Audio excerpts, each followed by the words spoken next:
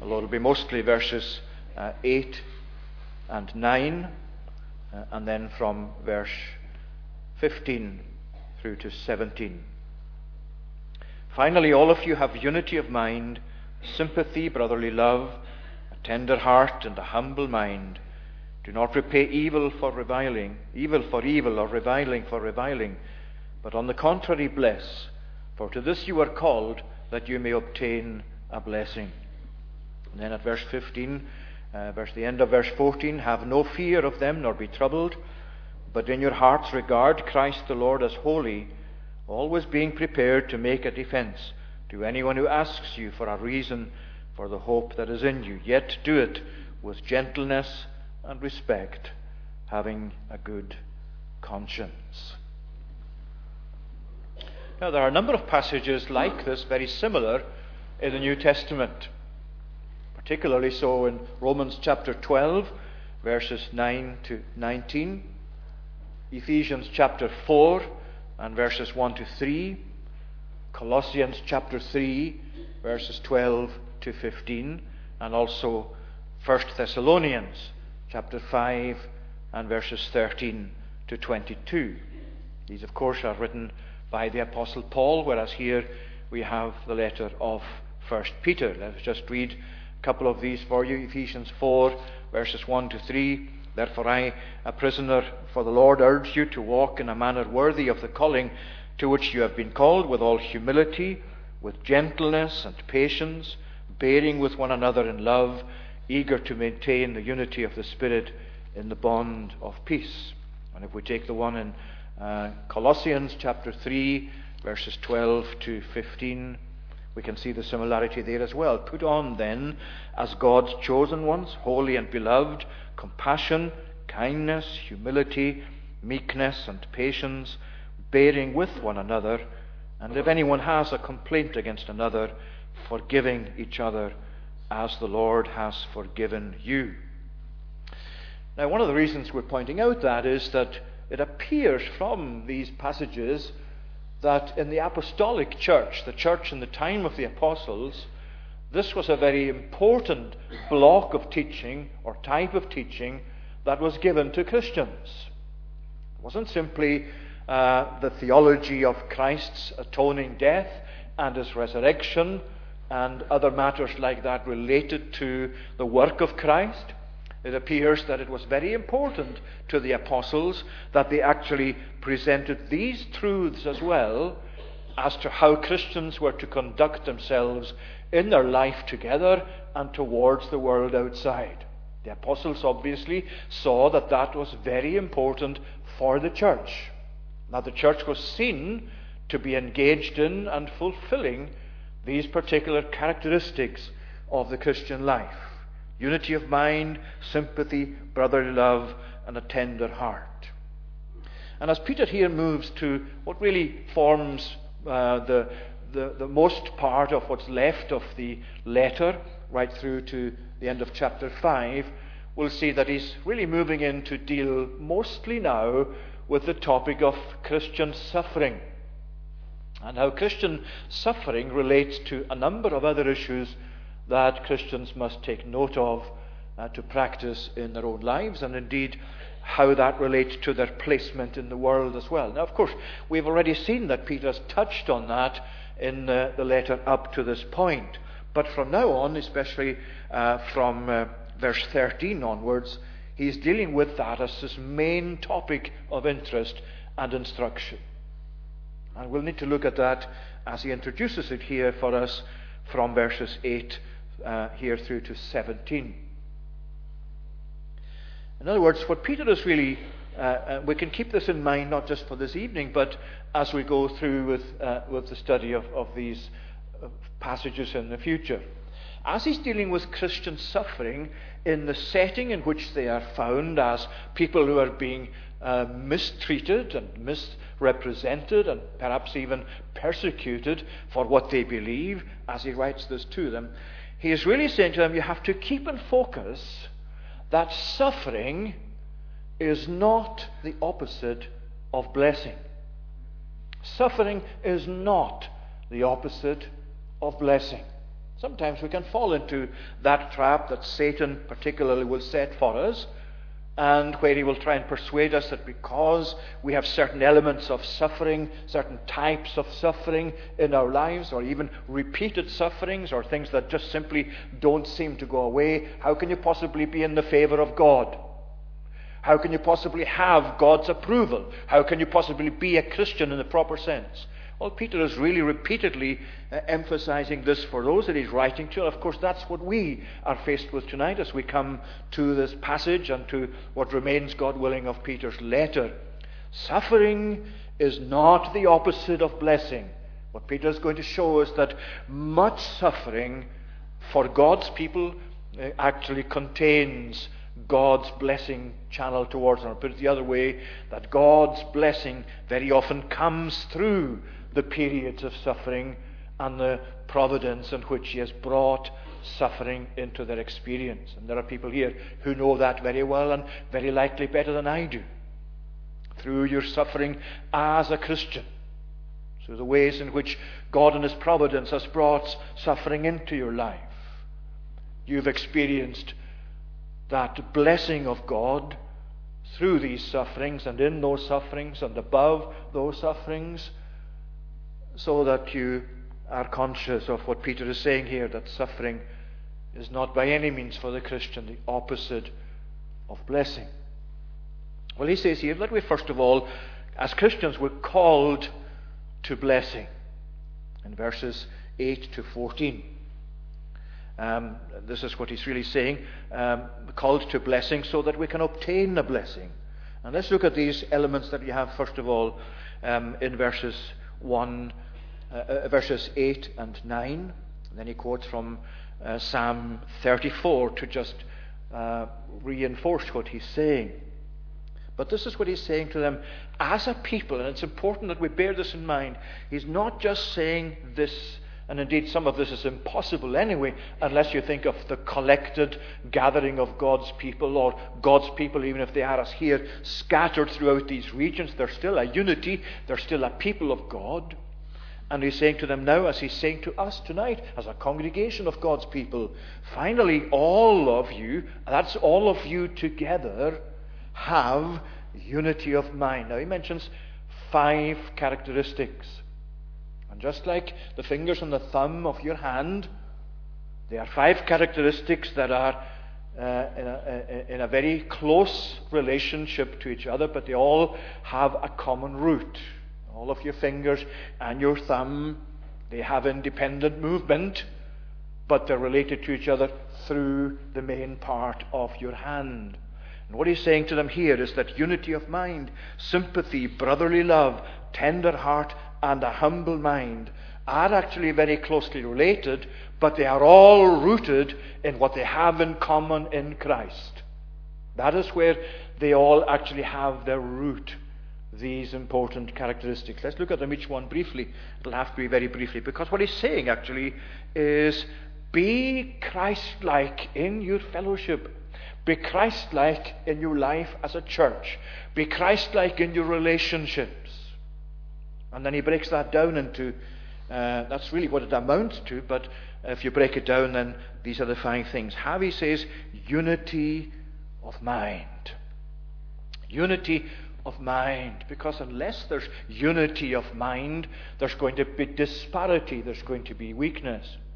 Unity of mind is so important, and in these days when the apostle could draw upon the importance of unity in the likes of the Roman world and in Roman military campaigns and so on, how important it was to have unity of mind, to have the soldiers under the same mind or in the same mindset as the commanders. That's how it is for the church. That's how it is for the Christians. That's how it is for us as a congregation. We have the Lord's mind made over to us and revealed in His Word. And what He's saying to us is, be united in mind together under that mind of the head, the mind of the commander. Now that's important in everything that we do, to have a unity of mind in the essentials of the truth. To have a unity of mind in the priority that we must have in the Christian life and as a Christian church. I'm not going to go into the details of what are our priorities, but you know yourselves what the fundamental matters of the truth are concerned. The work of Christ, the fatherhood of God, the atonement of Christ, the resurrection of Christ, the death of Christ, the Christ's ministry from heaven, the Holy Spirit, the need to be born again, the reality of rebirth. All of these great truths, what he's saying here is, have unity of mind.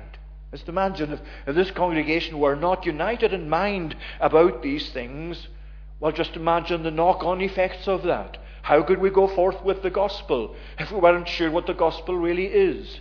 How could we actually serve the Lord in a public way if we were at a disparity or a disunity about the essentials of His truth? And you can follow that through into other areas of our lives as well. A unity of mind. And of course, it's important that he mentions the word mind, just as Paul does. He gives such a lot of attention to mind. We could spend a long time on this, and I'd better not get sidetracked on it, but the mind is so important. That's why he's mentioning it here, just as Paul does. Have unity of mind. In other words, let your mind have, as you dwell upon those most important matters of the Christian faith, have collectively a unity of mind about them, in your attitude about them, in the way that you relay them and enjoy them together. Be united in that. Because that's where your strength is, where you have that unity of mind. And then secondly, sympathy. Have unity of mind, sympathy. Now, sympathy presupposes, again, more than just an individual. You need to have others with you in order to have a common sympathy. And this is very similar to what he says, what Paul says in Romans chapter 12. For example, one of the verses there says, rejoice with those who rejoice and weep with those who weep.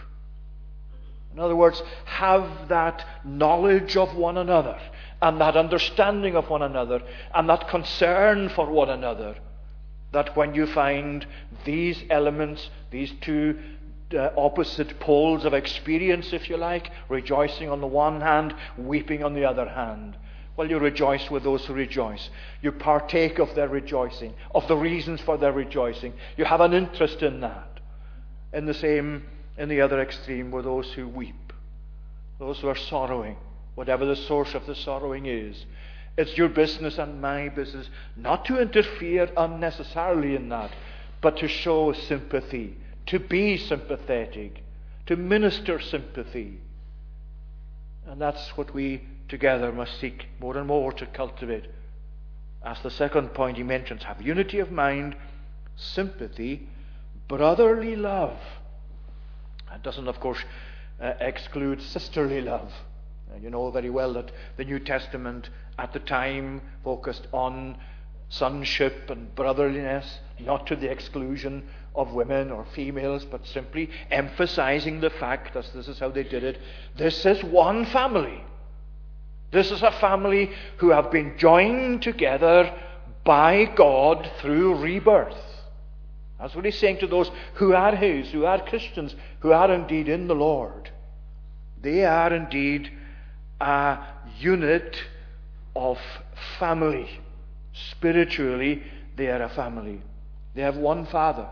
They're related together through Christ, through their Father in heaven. And that, of course, is a question for you and for me tonight too.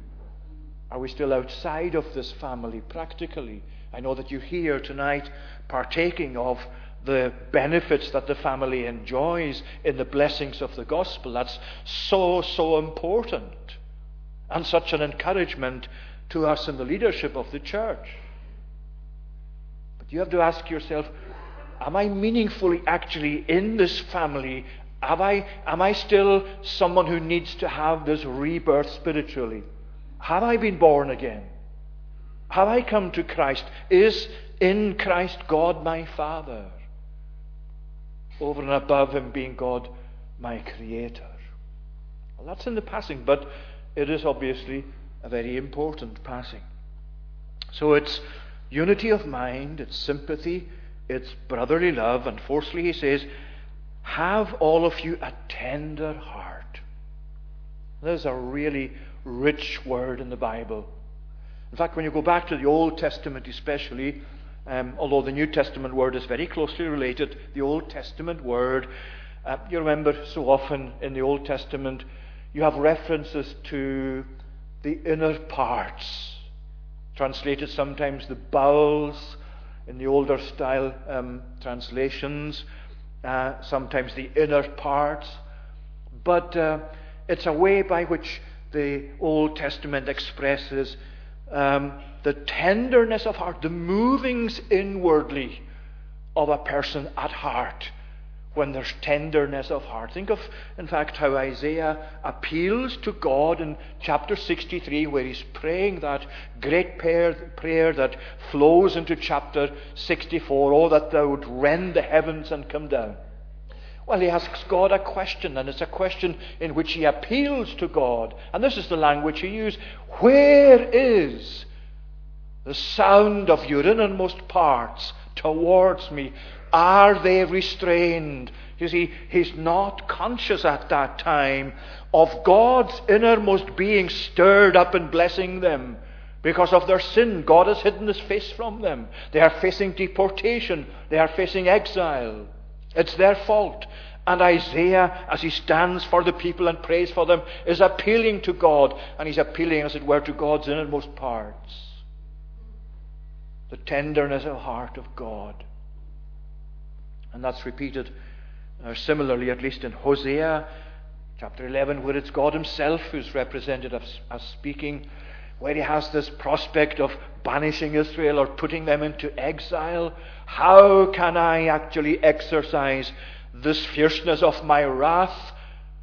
I will not do it," he says. Why? Because my innermost parts, my compassions, different ways of translating it, are being kindled together. You see, God is representing himself to us there as someone who has this inner agitation in himself.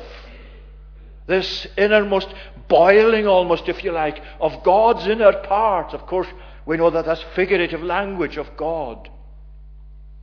But it's telling us that God is moved by what he sees. And his tenderness of heart moves him to provide salvation for us.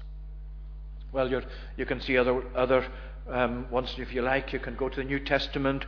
The father of the prodigal son, when he saw the prodigal returning and his eyes are upon him, and he's been waiting this long time for him to come back, he ran towards him. Why did he run towards him? What made him run towards him? He had compassion on him. His tender heart moved his feet and made him run towards him. And you find the same in the Good Samaritan, Luke chapter 10. The priest and the Levite, they walked by, they went over to the other side. This poor man who lay injured and had been robbed, mugged, and lay in the street. They went past, they didn't want anything to do with him. Along came this Samaritan, the one you would least expect to do something for this man. What do you read about him? He had compassion on him. Same word, same depth of heart, same inner stirrings of his soul. That's what made him do what he did. That's what led to his action. It's not, you see, just his action that he took in looking after this man. It's where the action came from. Well, he's saying to us here, finally, all of you have a tenderness of heart. Have a tender heart. Be moved compassionately towards each other and towards others too. And then fifthly he says, and a humble mind. Well, a humble mind is not all that easy to find in the world of our day, is it? It doesn't really come very easily with materialism. A humble mind is one that realizes, I have absolutely nothing from which I would, nothing at all by which I deserve God's favor to come towards me. I have nothing whatsoever that commends me in the presence of God. Without his grace, I'm done for. And you can see this humbleness of mind in Jesus himself, who, though he was the Son of God, humbled himself to the death of the cross, and with humbleness of mind went about the work of a servant. And in Philippians 2, as Paul, in that wonderful passage that we'll, God willing, need to look at sometime, in Philippians chapter 2, where he gives the great example, really, as it is, of Christ. Have this mind among yourselves, or let this mind be in you, which was also in Christ Jesus, which I think still is the best translation. And then he goes on to speak about how Christ humbled himself. But what is there before that? Well, he says, complete my joy by being of the same mind, having the same love, being in full accord and of one mind. Do nothing from rivalry or conceit, but in humility count others more significant or better than yourselves. That is difficult, isn't it? If you know your own heart, you know how difficult that is. It's not at all difficult to think of yourself as, well, probably just as good as that person. And sometimes we go even into saying, well, I think I'm even better than that. It comes to us all too easily because our hearts by nature are not humble. And Paul is saying, this is what grace does, and this is what we've got to work at. That through God's grace and by our own application, let all of you, he says, have a humble mind. Realize what you are without Christ, without God's mercy, without others to be helpful to us in this life. Humbleness of mind. Where do we have anything that really legitimately gives us a source of pride? No, Paul is saying, if I'm going to boast, I'm going to boast in this one thing, in the cross of Christ. I have nothing in myself to boast of, but I will boast in that. And that's all I need to boast in the cross of Christ. And because he says, to this you are called. Where he says, don't repay evil for evil, reviling for reviling, but on the contrary, bless. Now, just in a word, let me just summarize that. What he's saying is, instead of getting even by retaliation, we've gone over that earlier on in chapter 2. So all we need to say, I think, at this point is this. Instead of trying to get even with people who have hurt you or wronged you by retaliating in kind in a similar fashion, your retaliation is to be a blessing, to bless them. Again, Romans 12 has a very, very similar passage, similar emphasis near the end of Romans 12, where he says, don't curse, but instead of that, bless. In other words, it's not enough for us that we don't curse other people.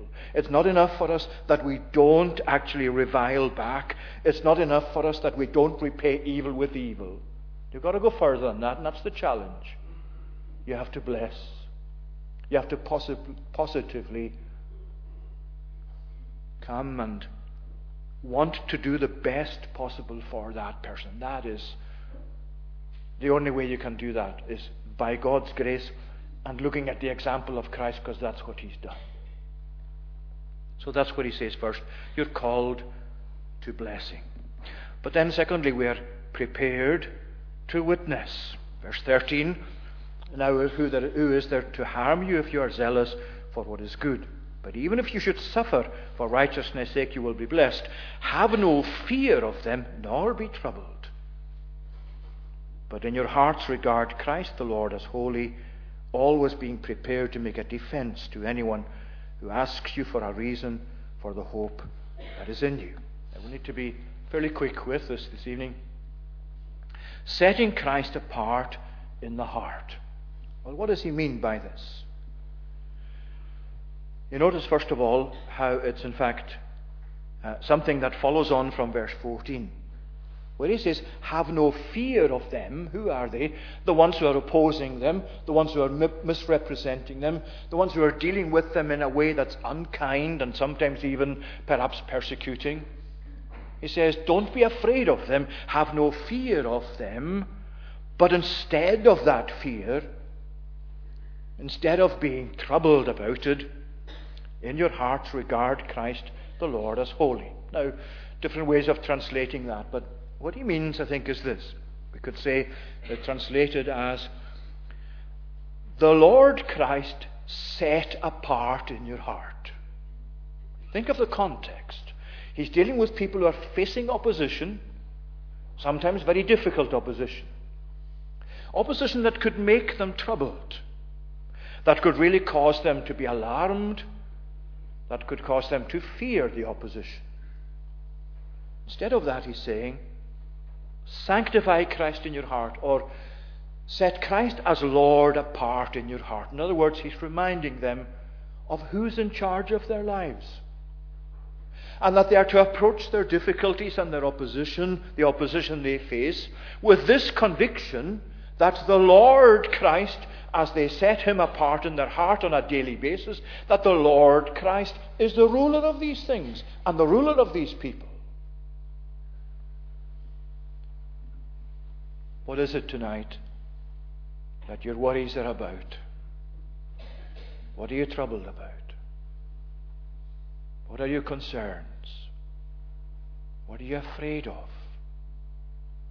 Because we all have fears, troubles, concerns.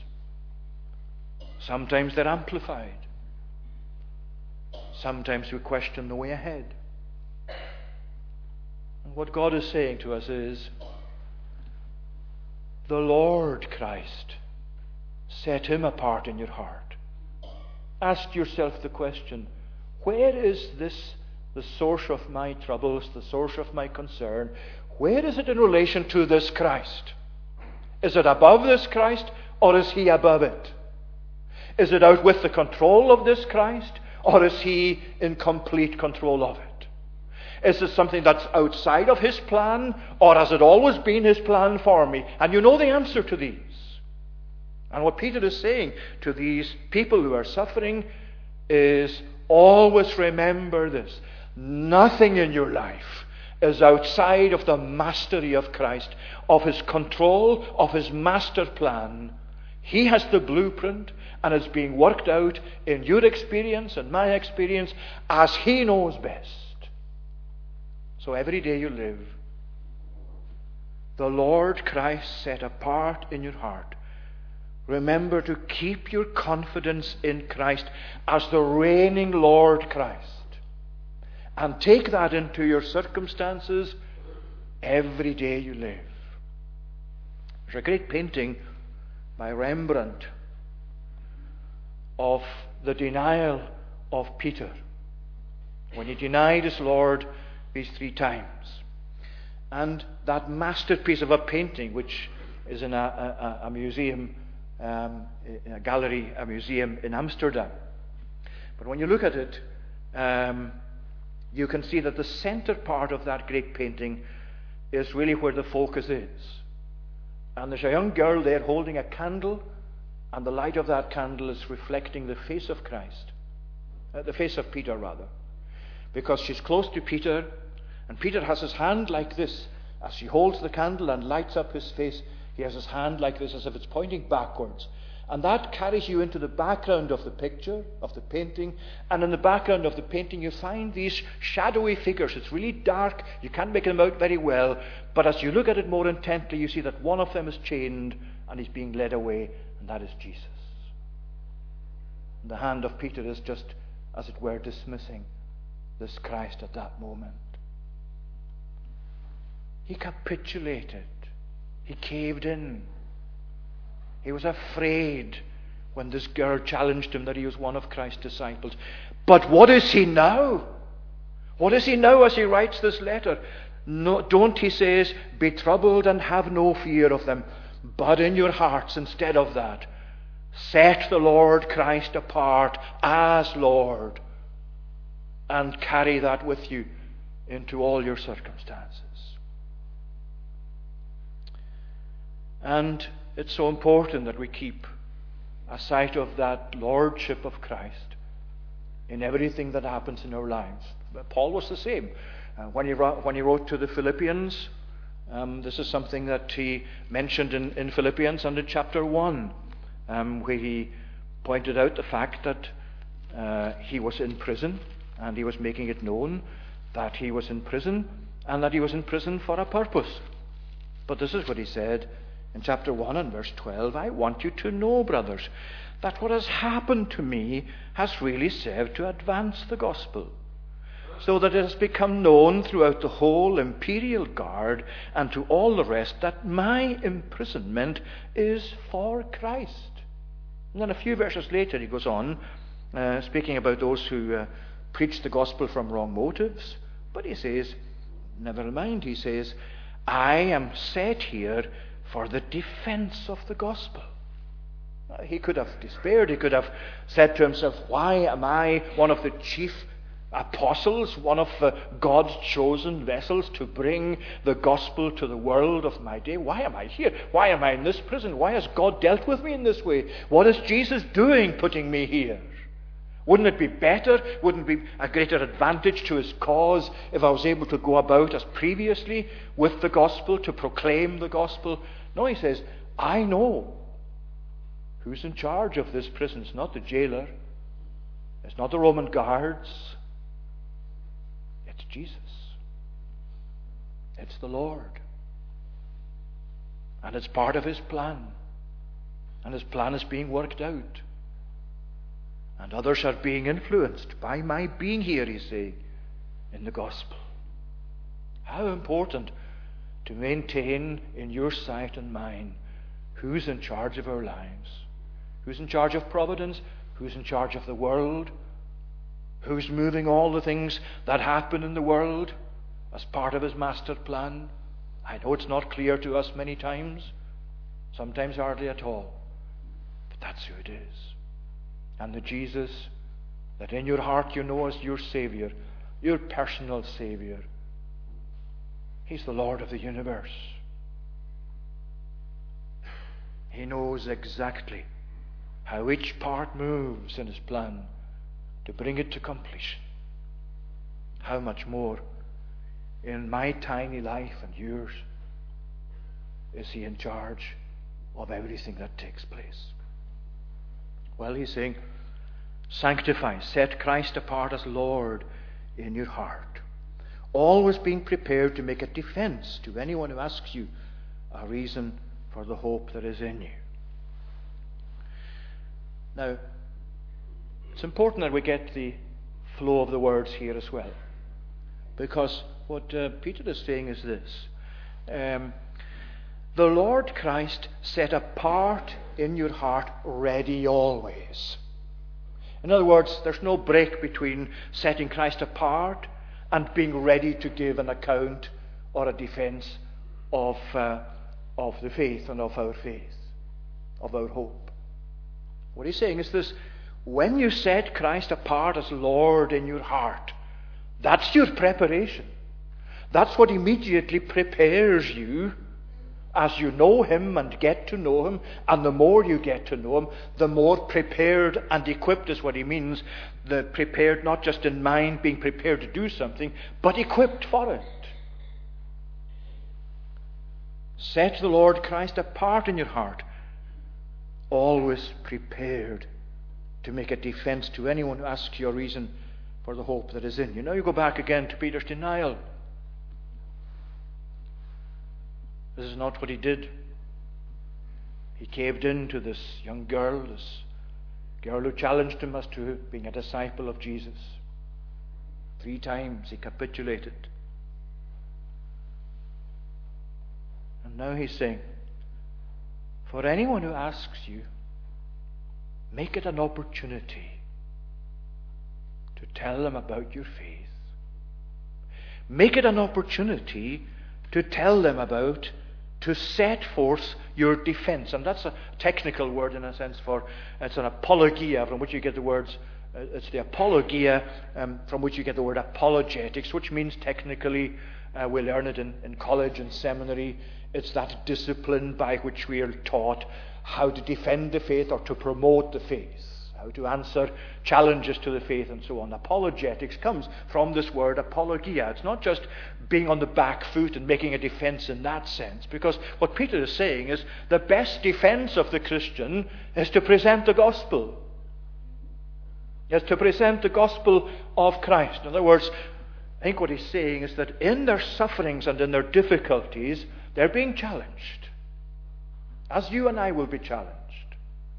But the challenges that come to them actually bring opportunities, because some people at least are going to ask them, how can you possibly say you have hope when this is happening to you? Explain to me how you can go on believing in a Christ you don't see, how you have such a thing as hope when you're in such a difficult situation.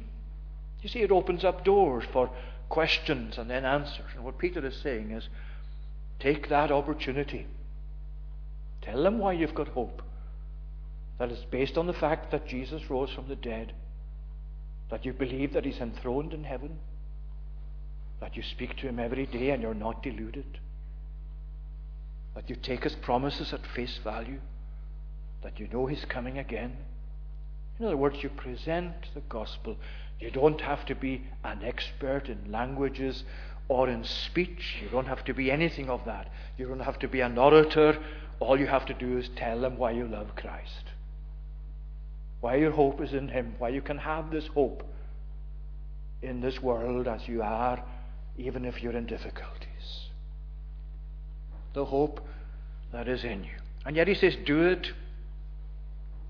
Do it, he says, with gentleness and respect, having a good conscience. Well, again, he's taking us to words that bring Jesus before us. The word respect is really literally the word fear. And it would seem best to actually have that as the fear of God, or respect for God, rather than just respect for other people. He is talking about making a defense, making a proclamation of the gospel, of your hope in Christ, when the opportunity is there, however it opens up. But he says, do it with gentleness. It's a word that describes Jesus himself. You remember his great call, come to me, all you who labor and are heavy laden, I will give you rest. For I am meek and lowly in heart. I am gentle and lowly in heart. The gentleness of Jesus, the meekness of Christ. In other words, he's saying, when you go and are challenged about your faith, and maybe even ridiculed for what you believe, take the opportunity to present Christ, but don't do it in a high-handed way. Don't do it as if you're superior to them. Don't do it in a way that takes up the same kind of spirit with which you're challenged. Do it with meekness. Do it in a Christ-like way. Even if you're provoked, difficult though it is.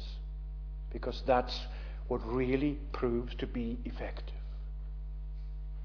And with respect, or with fear, the fear of God, you see, he's telling to us that really, at the end of the day, that's where our confidence comes from God himself, and from the fact that he is to be respected and revered as we must. It's the beginning of wisdom. As the book of Proverbs put it, the fear of the Lord is the beginning of wisdom. It's the root of wisdom. And when we are moved by the fear of God, when we live our lives in respect to God, that comes across in how we deal with people, because we think of God first, and his honor, and his good name. And then we treat others in the right way. And having a good conscience. Now that might trouble some people, because sometimes even the Christian, even the best Christian, has a troubled conscience, still conscious of sin in their lives, still conscious that they get things wrong, that they speak in the wrong way to people at times, that they regret doing things or saying something. So when he says having a good conscience, he doesn't mean living a perfect life, but he does mean keeping up a consistent life. And having a good conscience in the sense that even though you know you're not perfect, you know that Christ is, and that you are in him, as the next verse says, where he talks there about those that your good behavior in Christ. That's where your conscience is as well, in Christ. Because in Christ, God is accepting of you all the time. And you have a good conscience, therefore, in respect of that, as well as in your behavior, as your good behavior in Christ. Well, he's saying that they may be put to shame, because that's really the purpose, isn't it? The purpose is not for us to advance our own lives spiritually, although that is, of course, part of it. But the purpose he has here to these Christians who are suffering for their faith, they're being challenged in different ways for their faith. The purpose he's saying this to them, and indeed the purpose of their life, is to win people, not to alienate them. It's to make Jesus attractive as far as possible. And even if you say, well, how is Jesus ever attractive to the world in its worldliness? Well, in that sense, no. But we have to make him as attractive as he can possibly be through our lives, with meekness, with Christ-likeness, with living together in sympathy, brotherly love, unity of mind, tender heart, and a humble mind, with taking the opportunities to present Christ, even in our times of suffering, to let our hope come to be visible as a hope that's in him, and to do it with gentleness and out of the fear of God, with the purpose of winning people through the gospel and winning them to make them disciples of the same Jesus, that they may be ashamed of their present conduct and turn from it and be saved. Where are we tonight? Where are you in relation to being in Christ, to knowing Christ, to loving Christ, to serving Christ, to hoping in Christ, to seeking to live a Christ-like life? If you're not yet in Christ, surely this itself tonight is saying to you, I'm really missing so much in my life. I need to get this right. And it's time I did it. And if I don't do it tonight, I may not have the opportunity tomorrow. If you're not in Christ, if you're not following him, if you're not yet saved, please take this to heart.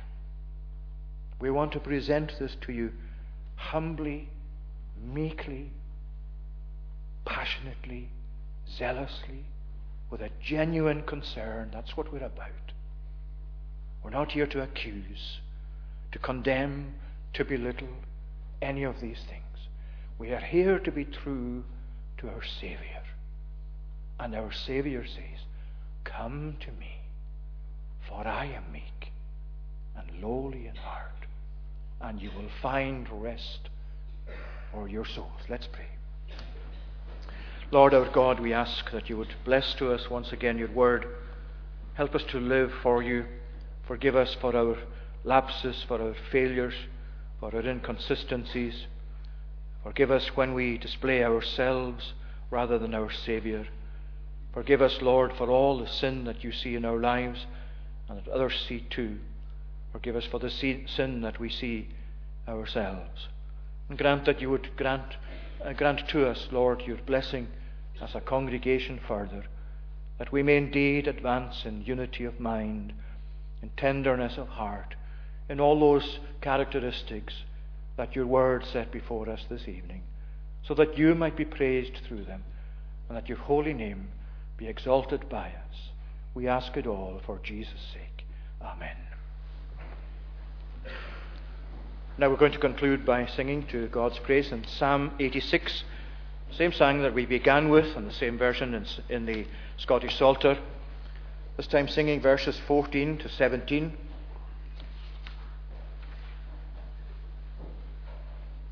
The tune is Evan, that's on page 341. O God, the proud against me rise, and violent men have set, that for my soul have sought. and thee before them have not set. But thou art full of pity, Lord, a God most gracious, long-suffering, and in thy truth and mercy plenteous. These verses 14 to 17 in conclusion.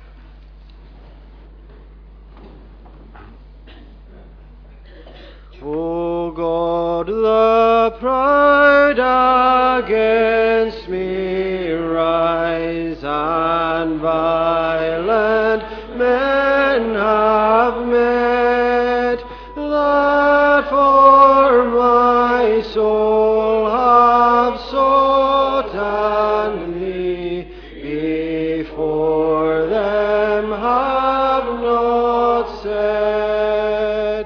But thou art full of pity, Lord, a God most gracious, long-suffering, and in thy truth and mercy plenteous. O turn to me thy countenance, and mercy on me have. Thy servant strengthen, and the Son of thine own handmaid save. Show me a sign for good, that they which do me hate may see, and be ashamed, because the Lord didst help and comfort me. I'll go to the main door after the benediction. Now may the grace of the Lord Jesus Christ, the love of God the Father, and the communion of the Holy Spirit be with you now and evermore. Amen.